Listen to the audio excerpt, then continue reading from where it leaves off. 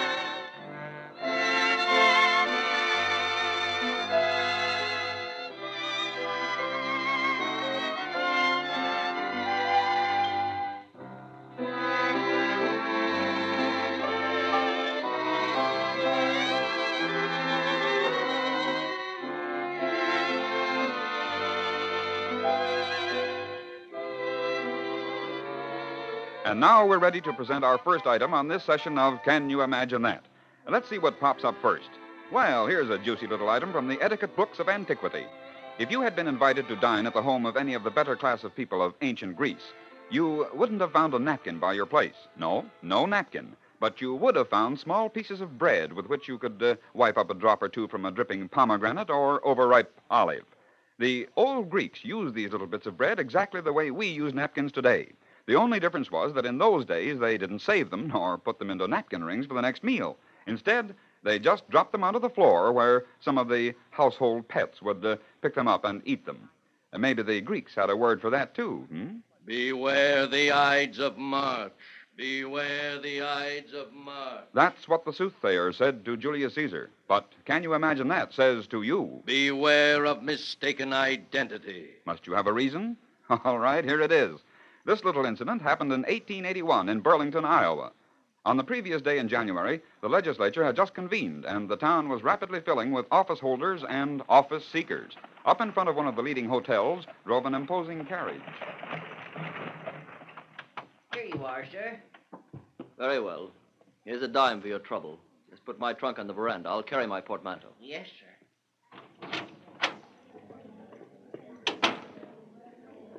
A room, please, with bath. Yes, sir. Register, please. Thank you. Now, shall I have a porter bring your trunk up, sir? No, I'll find a porter myself. Yes, sir. Thank you, sir. Your valise will be in your room. You there. Yes? Sir, if you please. Yes, sir. My trunk is right here on the veranda. Bring it up to my room. Oh, right away, sir. Of course, right away. Room 36. Yes, sir.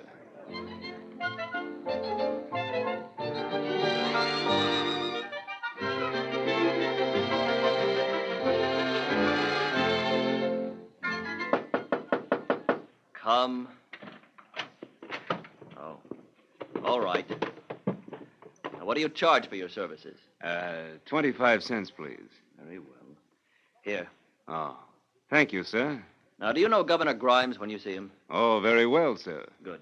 Give him my card and tell him I want an interview at his earliest convenience. Oh. Well, why are you staring at that card? Is this your name? Of course it's my name. Permit me. I am Governor Grimes. At your service, sir. You? You are Governor Grimes? Oh, my dear sir, I beg of you, please excuse me. 1,000... Perfectly all right, young man. You may have your interview right this minute. Oh, thank you, sir. Yes. I received your letter of application, and I was much impressed by it. I thought you would be well suited to the position you applied for, but, sir, you have just given me a marked quarter worth just 20 cents and not 25 cents. Any man who would cheat a working man out of a measly 5 cents would cheat the public treasury out of much more if he had the chance. Oh, but Your Excellency, That is all. Good evening.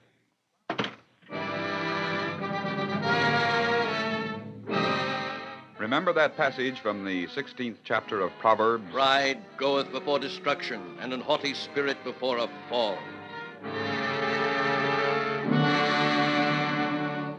In these days, when hundreds of thousands of persons are carried at tremendous speed every year throughout the entire world in airplanes, we may forget the intrepid spirits who first took flight in the air. More than 160 years ago, on October 15th, 1778, Jean-François Pialtre climbed into a small basket to which he had attached a smoke-filled bag. He had with him a small smoking stove, which kept the bag above him inflated. At last, everything was ready, and Pialtre gave the signal to cut the ropes holding his strange contraption to the ground. As the last line was severed, this true pioneer of aviation arose and floated in his little basket over his native city of Metz, France. A salute, then, to Jean-François Pialtre, the first human to take flight in a balloon. 15 years later, on September 19, 1783, Joseph Montgomery was a bit more cautious. Instead of going up himself in his balloon, he sent aloft 3 passengers who, when the balloon had descended, were discovered to be alive and well. No record is available of their emotional reactions, for those 3 passengers were a sheep, a duck, and a rooster. Can you imagine that? Well, most of you, of course, have heard at one time or another the famous old song, The Man Who Broke the Bank at Monte Carlo. But did you ever know that the inspiration of that song was not at all the figment of the imagination of Fred Gilbert, who wrote it? No, sir. It's an actual fact. There was a man who broke the bank at Monte Carlo. It was in 1891, in the tiny principality of Monaco, that one day the son of the founder of Monte Carlo, now operating the casino, Camille Blanc, called one of his oldest and most expert croupiers into the dismal basement office. Sit down, Castange. Oui, Monsieur Blanc. Well, he is coming at last. Really? Who? This Englishman, Charles H. Wells. Ah! So he has been fortunate in England.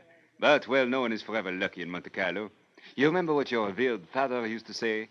Red wins sometimes. Black wins sometimes. But Blanc always. Ah, tiens, yes, I know. But I am fearful, Castange. This Monsieur Wells has been too fortunate. He has won too much in several financial ventures. Now he may do the same here. I appoint you grand chef de partie. You will stand by him wherever he is while in the casino. Watch him carefully. Report to me if you notice the slightest indication of trickery. You understand? Oui, monsieur. I will watch him.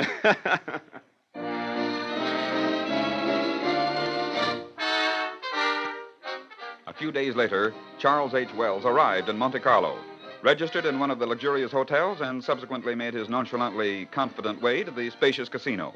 But they were ready for him, or so they thought. Bonjour, Monsieur Wells, and welcome to the Casino Monte Carlo. Yes, thank you. Thank you so much. Will you take me to a roulette table, please? At once, monsieur. This way, please. Thank you. Thank you so much. Ah, here's an excellent table, monsieur. Emile is one of our most expert croupiers. Good. Place your wagers, please. I put 750 francs on the double O. 10 black, please. The maximum on number 5. The maximum, monsieur? Emile, monsieur has said the maximum. Of course. Thank you. Thank you so much.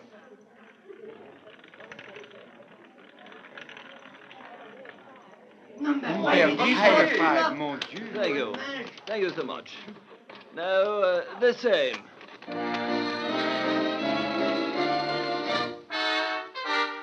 Well, on and on went the luck of the amazing Mr. Wells. Around and around spun Dame Fortune's wheel, and always did Mr. Wells win.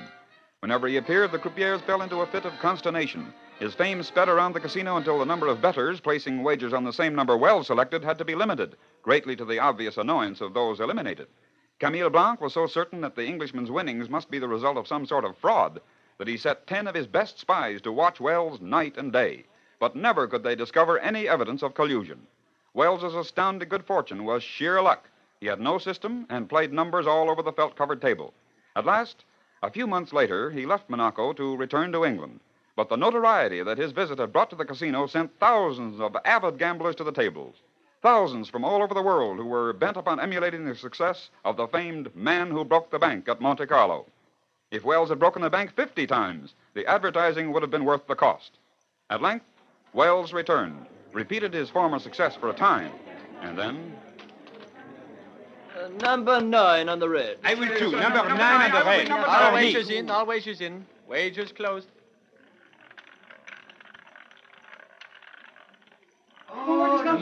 Number 6, black. I'll still play 9 on the red. Yes, so will I. Number 9. I will stay with number 9 too, yes. Number 10, black. Well, no matter. I shall still play number 9. For the last time I will play number 9. I do it.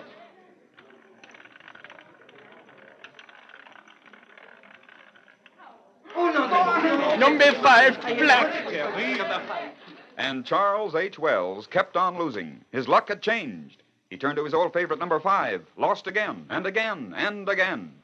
And one day, as the Grand Chef du Parti reported to Camille Blanc that the Englishman had suddenly disappeared, the casino's owner laughed softly as he seemed to hear the spirit of his father, old Francois Blanc, founder of the resort, whisper to him, He who breaks the bank today will be broken by the bank tomorrow.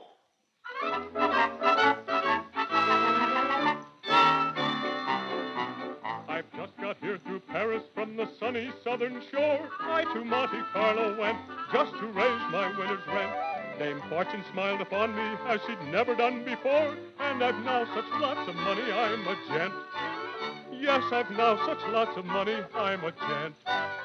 As I walked along the bob along with an independent air, you can hear the girls declare he must be a millionaire. You can hear them sigh and wish to die. You can see them wink the other eye at the man who broke the bank at Monte Carlo.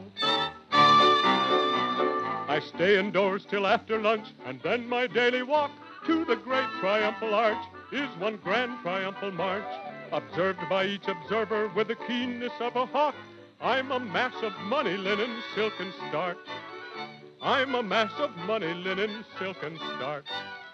As I walked along the bob along with an independent air, you can hear the girls declare he must be a millionaire. You can hear them sigh and wish to die. You can see them wink the other eye at the man who broke the bank at Monte Carlo. As I walked along the bob along with an independent air, you can hear the girls declare he must be a millionaire. You can hear them sigh and wish to die. You can see them wink the other eye at the man that broke the bank at Monte Carlo. And there you have it, another session of Can You Imagine That? This is Lindsay McCary reminding you that we'll be back again on this same station very soon with another batch of odd facts and hidden human interest news stories. And until then, it's goodbye now.